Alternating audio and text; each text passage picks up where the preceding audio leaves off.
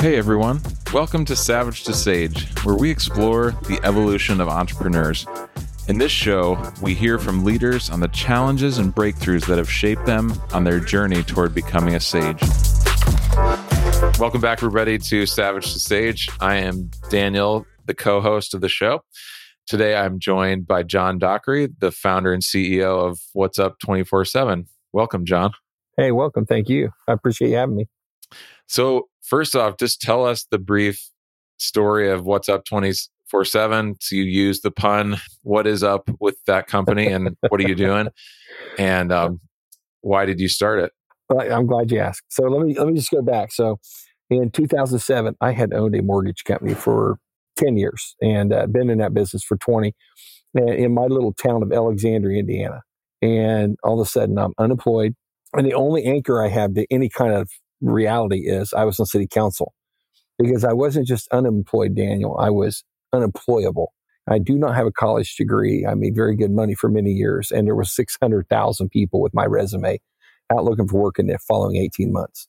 So it wasn't a good time to be finding, So in 2007, I volunteered to just try to change my community. I'm in a rural town with 5,000 people. I have 6 kids and I have one goal in my life, and that is my grandkids be raised in my town near me. I taught my kids, you can live here and everything's here. You can travel the world from here. You don't have to move anywhere else, So my motivation to start What's Up 24/7 was after I had been involved in community development for about 6 years at the really local and ground level. I ran the economic development for my town. I was this chamber director for my town. I was also visitor bureau, Main Street director, and city council. So I wore a lot of hats, and I had no more hours in a day, no more resources to work with. But everybody, all the gurus in the rural economic world said, if we're going to change and ever try to survive, we've got to work together. They mean rural communities. We've got to support each other. So I belonged to an organization for about 5 years called Rural Communities Thinking Regionally. And so there were like 27 communities in a 6-county region that were trying to figure out how we could work together. And the harder we tried, the harder it seemed. It's everybody wants to start in their community.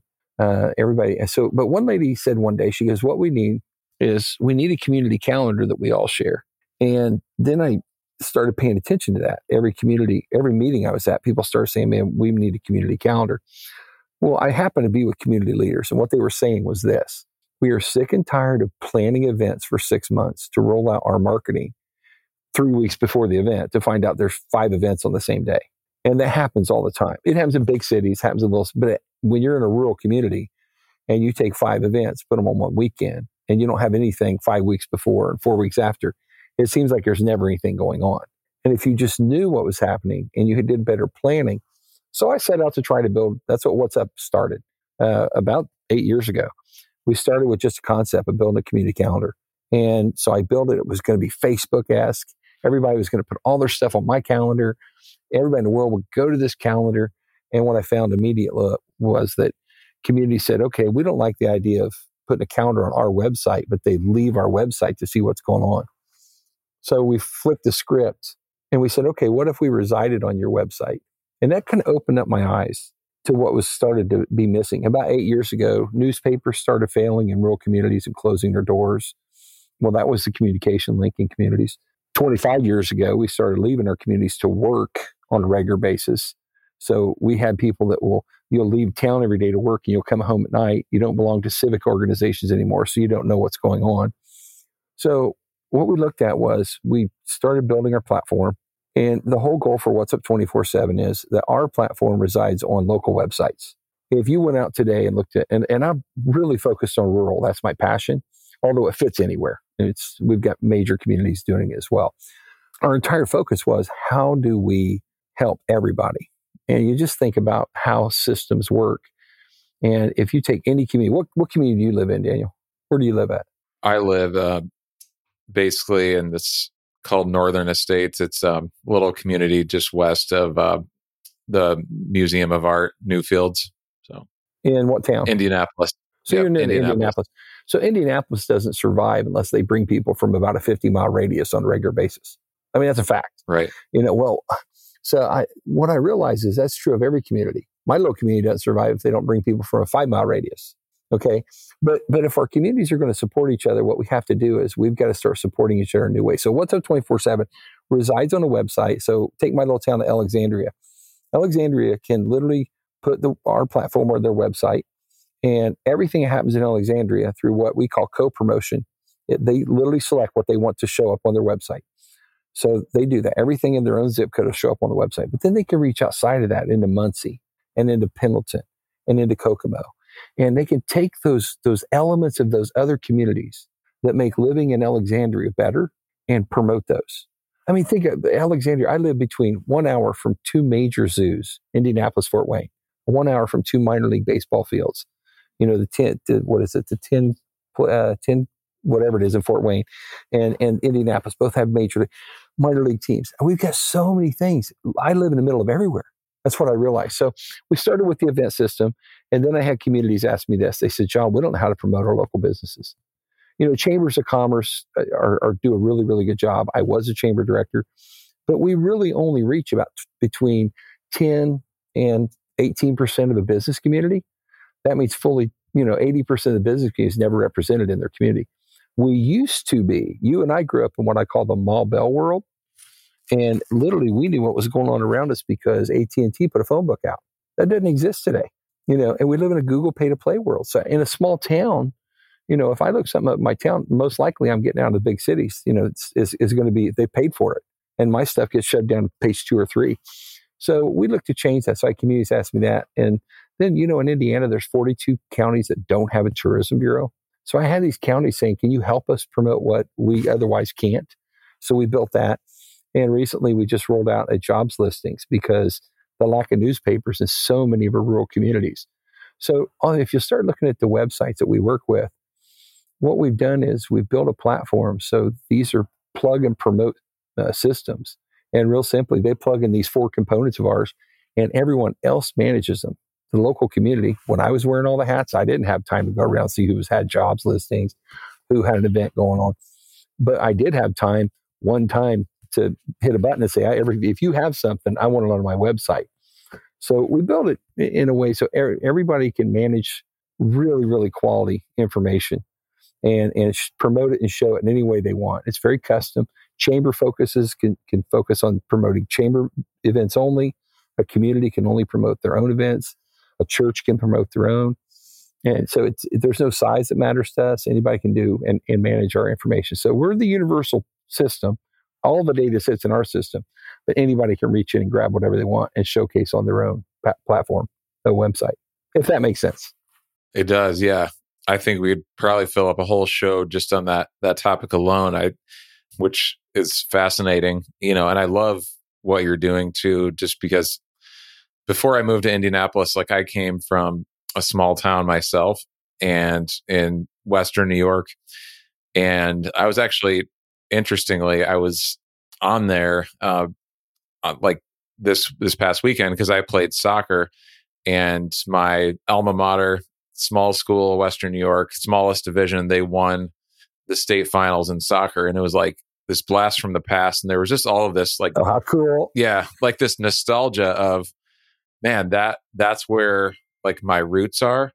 And, but then I look at the life, the family that I've created here, my parents and my wife's parents are all here now, and which is great, but it's there's something about those roots, of where I call it the native landscape of my soul, that it's hard to recreate when you're, now I'm in a very urban area. And so I have to find for me, it's just getting outdoors into the wilderness as much as possible.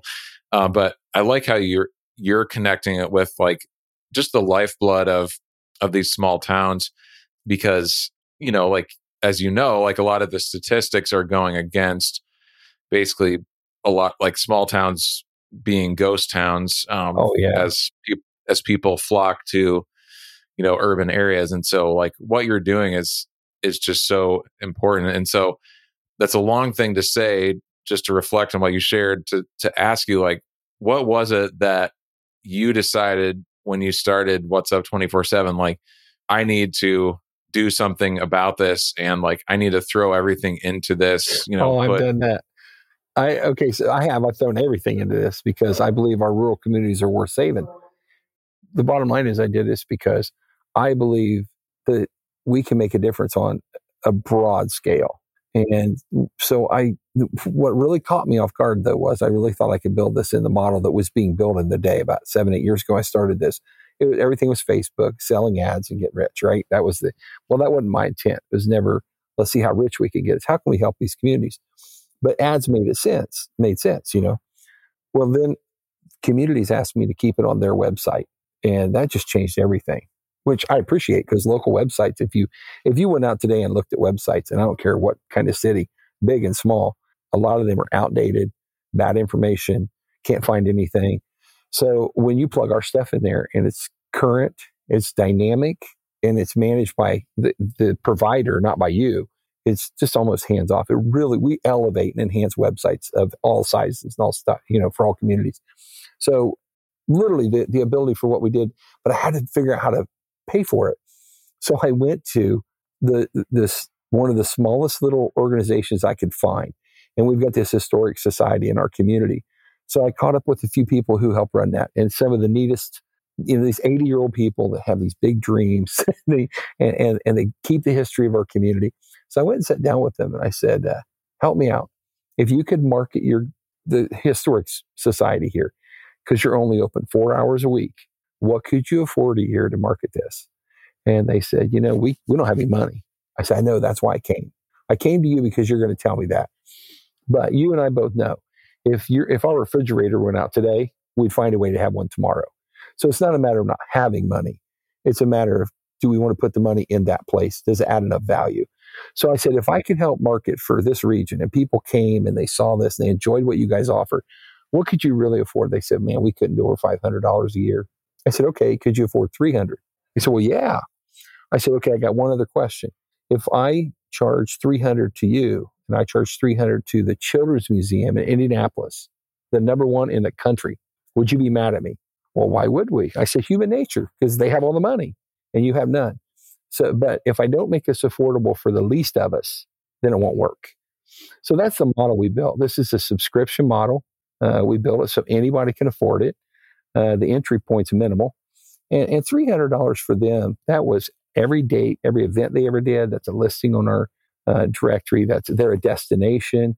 If they ever had a job or anything they want to do. So they get the whole package. But our starting point's free. When we started building the directory, we built it like the white pages. So communities can go in and literally get their entire community listed, just like the old phone book. And if you've got an active community that's trying to get people connected, just tell people, go out there, it's free. And then we enhance that. For $12 a year, we let you do what would be way beyond a yellow pages. I mean, to be able to go out and enhance it to a tremendous level.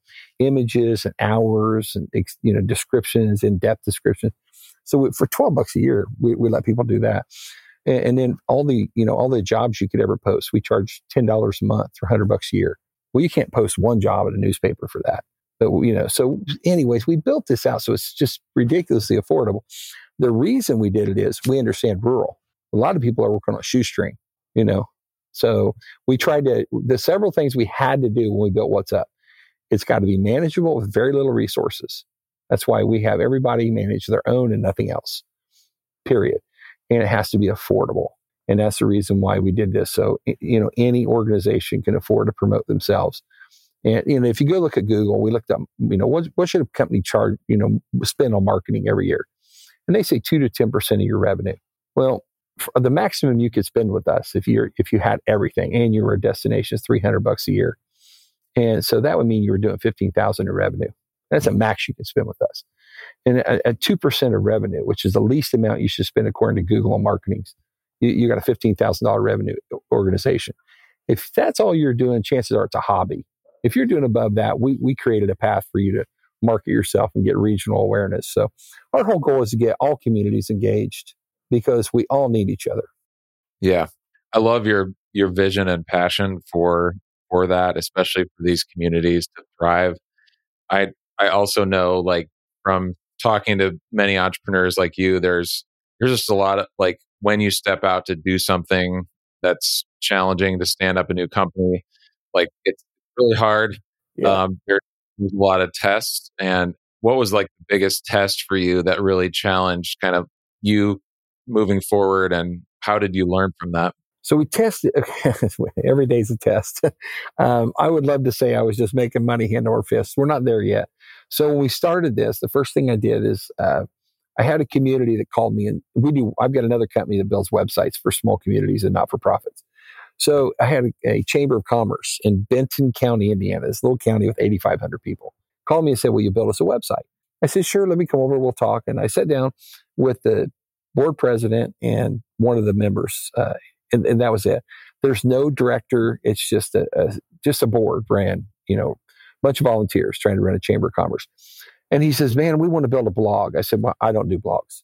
"What do you mean you don't do blogs?" I said, "They are content heavy. I mean, if you can't write content regularly, the blog's worthless." And no board of volunteers can be able to do that. So I won't do that. Now, if somebody else will, that's fine. But what are you trying to accomplish? And he says, "We've got 6 communities in our county and we don't work together. Everybody jumps in their car and drives over to Lafayette and West Lafayette. So we want to make sure we're supporting each other." I said, "Man, I have been working on this for 5 years. Can I show it to you?" So I laid out what we're doing. And they said, "Could we just buy the whole county?" So I gave him a number.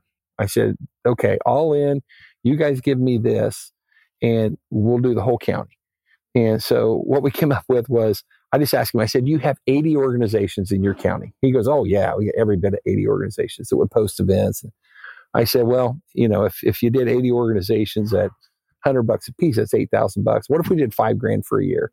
And I said, "But I don't care how many you register." And so that's where we started at. So then we picked up a couple counties, and here was the hard part. COVID hit month 3. I mean, literally when we started, COVID hit month 3. So that didn't help any. What was going to be 3 months took, 18? So we came out of COVID. We had 6 or 7 more counties that joined almost right away. And then I had the state step up and go, "Hey, we want to do this statewide." And man, that was exciting. And I'm like, this is it, man. We're there. We made it. The bureaucracy. So I stopped selling on a small community basis, and I went after this big one. Well, then Florida came after that. Somebody from Florida reached out to me, and then somebody from Georgia, and so I'm working on these major deals, which will go. But man, as an entrepreneur, I don't have deep pockets, and I'm not one who's went out and I tried to come up with sell part of the company. So the toughest part is, how do you get from where I'm at to that next level? Because any one of those goes, and man, we're going to take off like a rocket. But it's hard to serve both masters. Doing the small, I mean, it's me, and I hired 3 guys to do my development because I'm not a developer. So it's me and them and a couple of people that help me in various things, sales, support. I believe there's 8 of us. Yeah, there's 8 of us all together right now. So, we're getting there, but as soon as one of them goes, we're going to be great. But that's the hardest part, is how do you wear all the hats and I could have 30 people. If I had 30 people right now, we'd be smoking, but I don't have those resources. Yeah. I was just recording a show earlier and we were talking about waiting and how that's like this essential characteristic of to be successful as an entrepreneur, someone that's forging new territory, is like you have this great idea, but then it's like you're waiting for, like, you think, okay, this big deal is going to close and it's going to change the trajectory of my business. And then it's like 1 month goes by. It's like, we're still interested, 2 months goes by, still there, just, you need to wait for this date. And then like 3 months goes by and maybe it'll happen, or something changes and they back out, and then you're at square one again. So like, how do you deal with the waiting? Like how do you handle that? Well, fortunately, I've never slept at night, so that I'm not missing any sleep. So that's never happened. Every day I'm thankful for. I've been blessed in a lot of ways, and what I say when I say I've been blessed, I got a great family, I got a great wife that's very supportive. That means everything, or I couldn't do this. And So the waiting part is I'm always trying to figure out how can I do this more effectively. So there are rural community organizations all across the United States that are trying to figure out how do we get from this struggling, declining community back into a forward thinking with upward mobility. How do we get back there? Well, what is lacking in those communities, it wasn't mine, it wasn't those I've worked with. What's lacking in those communities are the tools. People are sick and tired of having a meeting to talk about the next meeting. And there's nothing that you can actually implement that has an impact. And so our platform does that. It's impactful on every level. So it literally, people that are ambassadors to their community, that care about their community, they're engaged already, they're just looking for that thing they can grab a hold of. We're it. Okay, so what we're doing is we just put together a 5 steps in 6 weeks program where any community could take our platform and adopt it in their community. And in 5 simple steps, literally, convene people, connect them, just literally walk through these 5 steps. And at the end of that 5 steps, 6 weeks later, you've got the basis of connectivity and awareness that's been lacking for years. And you can start seeing the future. And the last step in that is, of those 5 steps is, go tell your neighboring community, because without them, you're nothing. And that sounds bad, and I don't mean, but you aren't. You are. New York City, right? With when COVID was there, it literally shrunk and it hurt. New York, those major communities, if it's not for people coming from around the world, they can't survive. That is so true in our little communities as well. If we don't support each other, then we're gonna dry up and go away. And when I say support each other, there's so many aspects to that. And you know what? I don't need to have a grocery store in every town like we did 30 years ago for us, right? That doesn't have to, or in every little community. But what I have to do is I've got to know there's a grocery store 8 miles that way and 4 miles this way and 6 miles that way. I need to know where they are. But if I live in a town without one, then I need to leverage theirs. If I live in a town that doesn't have great X, whatever it is, doesn't matter. We've got all of these things. Let me show them off, but I'm lacking this. Well, if the next town has it, I'm going to show it off. Every town, you tell me, we all do it. Get off any interstate exit across the United States, and what do you see? You see a McDonald's, a Wendy's, a Burger King. You know what I mean? Every community doesn't have to have that to survive. Those rural communities have their unique features. If I leverage what they have and they leverage what I have, we're stronger. It's that one size fits all, man. That's why I like my rural community. I love getting out there, and it's different. I go to the local diner, and it's not the same menu as the local diner, 8 miles down the road. So guess what I do when I want something different? I go down there. And so that's the whole thing, but you got to know about it. Yeah, exactly. So you mentioned some team members, and obviously like most founders have this burning passion for what you do, what you're building. But then in order for you to grow it, you have to, like you said, I don't do the development. I need other people. So besides like the skill sets that you needed, like how do you find the people to join the team that, like what characteristics are you looking for in them outside of just like, they can do these certain things that help you to know like this is the right person for where we are right now? I guess as an entrepreneur, it's share your story. And if people get it, I've never really sought after trying to find any one type of person other than developers. And living in a rural community, there's not a lot of developers. Okay. So I found a young man who was building a website that was embedding our platform on that website. And he gave me his business card. And one day I called him and I said, "Hey, I just looked at your website." And I said, "I didn't know you freelanced. I need some help. I want to know what you think." And he goes, "Oh, I love your system. I'd love to get involved in that." He says, "And I've got 2 or 3 buddies that would love to get involved in that." And so, I love that. They saw it. They saw value in it. But outside of that, I've got one gentleman. He teaches cultural tourism at IUPUI.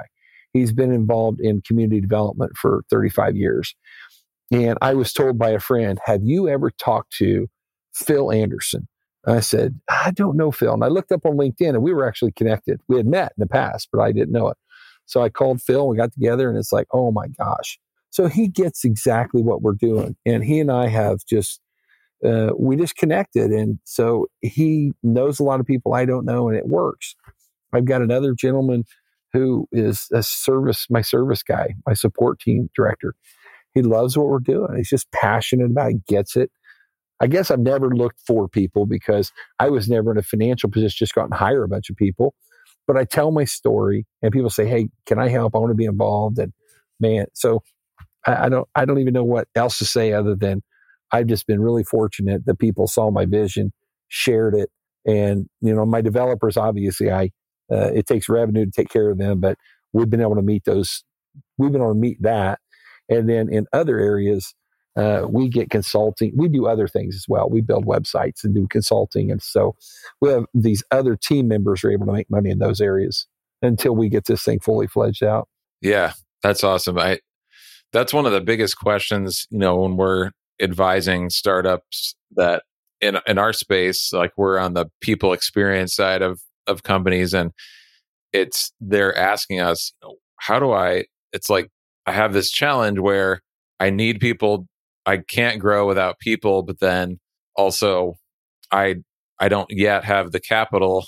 It's kind of that chicken and the egg to really grow. And so what we're encouraging people to do is exactly what you shared. And it's like figure out how to concisely and passionately share like your why behind what it is you do, what you do, and share that in as many different arenas as you can, conferences, podcasts, like et cetera. And those, like the people with the right skill sets will begin coming to the table. Yeah, they do. They do. Yeah. It's going to surprise you. They're going to jump in with you because they truly believe in what you're doing. And it's different than posting a job on ZipRecruiter or Glassdoor and being like, waiting for one of the 150 resumes you get to be like a solid one.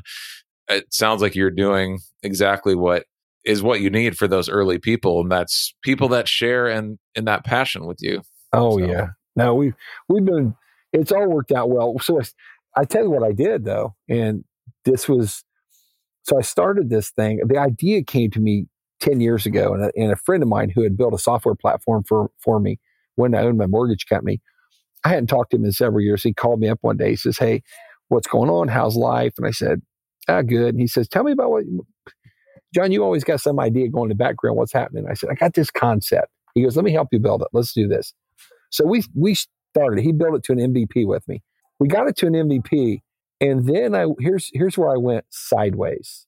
I had a software group that said, hey, we're always looking for a product that we can help with. We'd like a piece of the pie. And so I went and sat down with them. I said, this is what we're doing. And they said, oh man, we could build that out. Everything, because here's my wish list, right? We could build that out for you in 12 weeks.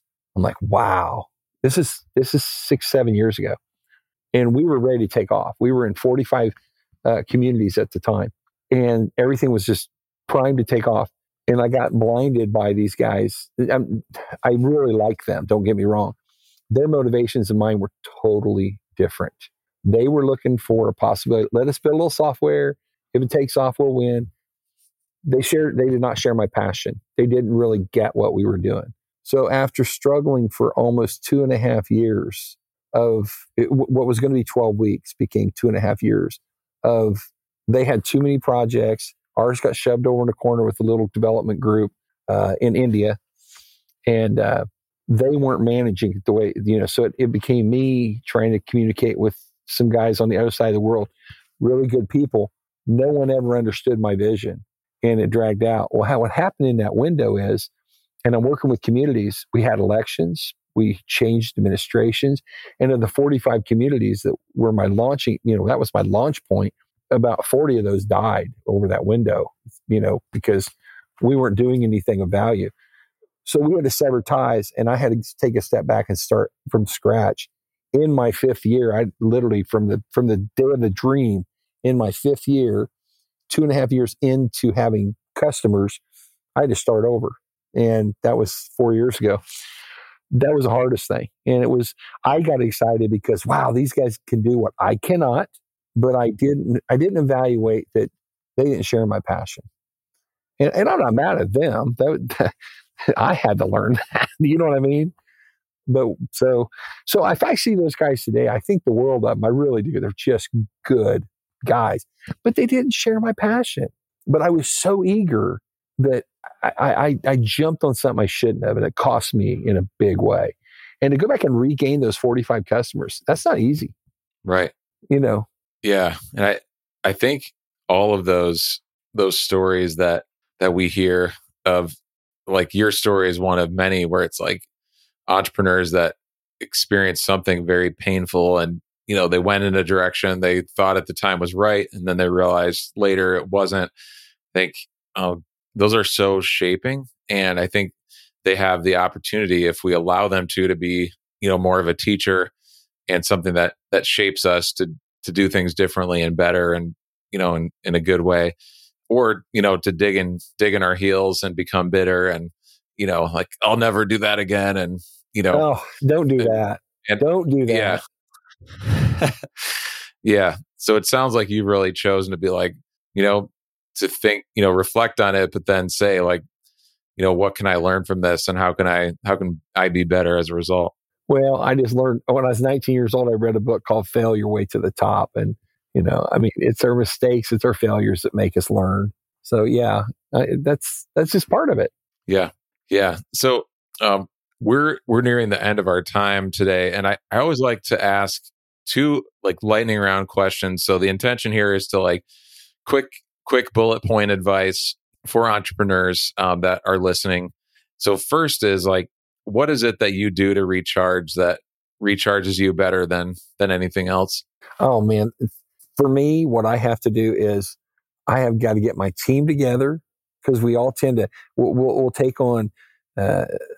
Kind of say, okay, we're going to go after this specific thing, and we're going to work on it for a month. And we kind of separate out in our own we got to come back together, regroup, and set our sights on that next, what's our next sprint? What's going to be that next thing and there's always a new concept. Always, customers always asking for something new. So we're working on that all the time, but it's bringing the team together is where my energy comes from. Yeah, we can't sit too long in our own we all get work done that way. Don't get me wrong. Man, we got to get back together and stay, bring everyone's energy and refocus. Yeah, that's really good.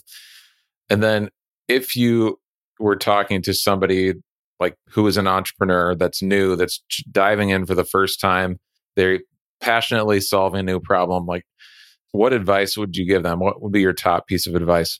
Find somebody who's already done what you are trying to do, and find out what mistakes they made and avoid those. And that's the gap that I never did have. I never went out and found somebody that's been down this path until I was into this for years. So, and I'm not talking about somebody, if they've done exactly what you've done, then you don't have a new idea. I'm not talking about that. But somebody who's taken a concept, ran with it, and you consider them successful. That's where you want to be. Go, and I guarantee you, they'll sit down with you, because they'll take it as a compliment that you even want to talk to them. And so sit down with them and say, okay, what mistakes do I need to avoid? And avoid those. And you'll be surprised how much your success will come quicker. Yeah, that's good. I think we've probably, like, it seems like about 50% of the time when I ask that question, people like you respond like, find a mentor. And I like the nuance that you gave there. It's like, find someone that's been down this road and, can help you avoid what not to do. I like that nuance. You might save months or years. Yeah.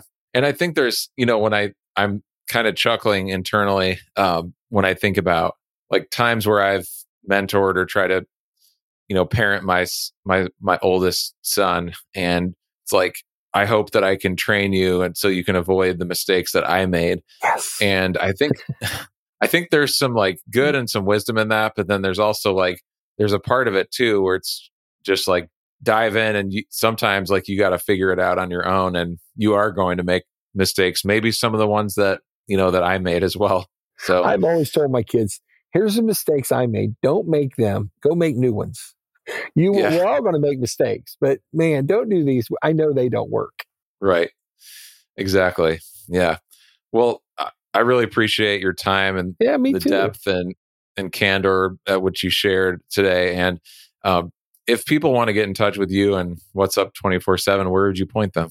Well, you just reach out to me at my email. It's John, JOHN, at whatsup247.com. Pretty simple. Awesome. Yeah, we'll put that in the show notes as well so people can get easily in touch with you. And again, thank you so much for your time today and the wisdom you shared. Hey, thank you. I appreciate you having me. Thank you for listening to today's interview.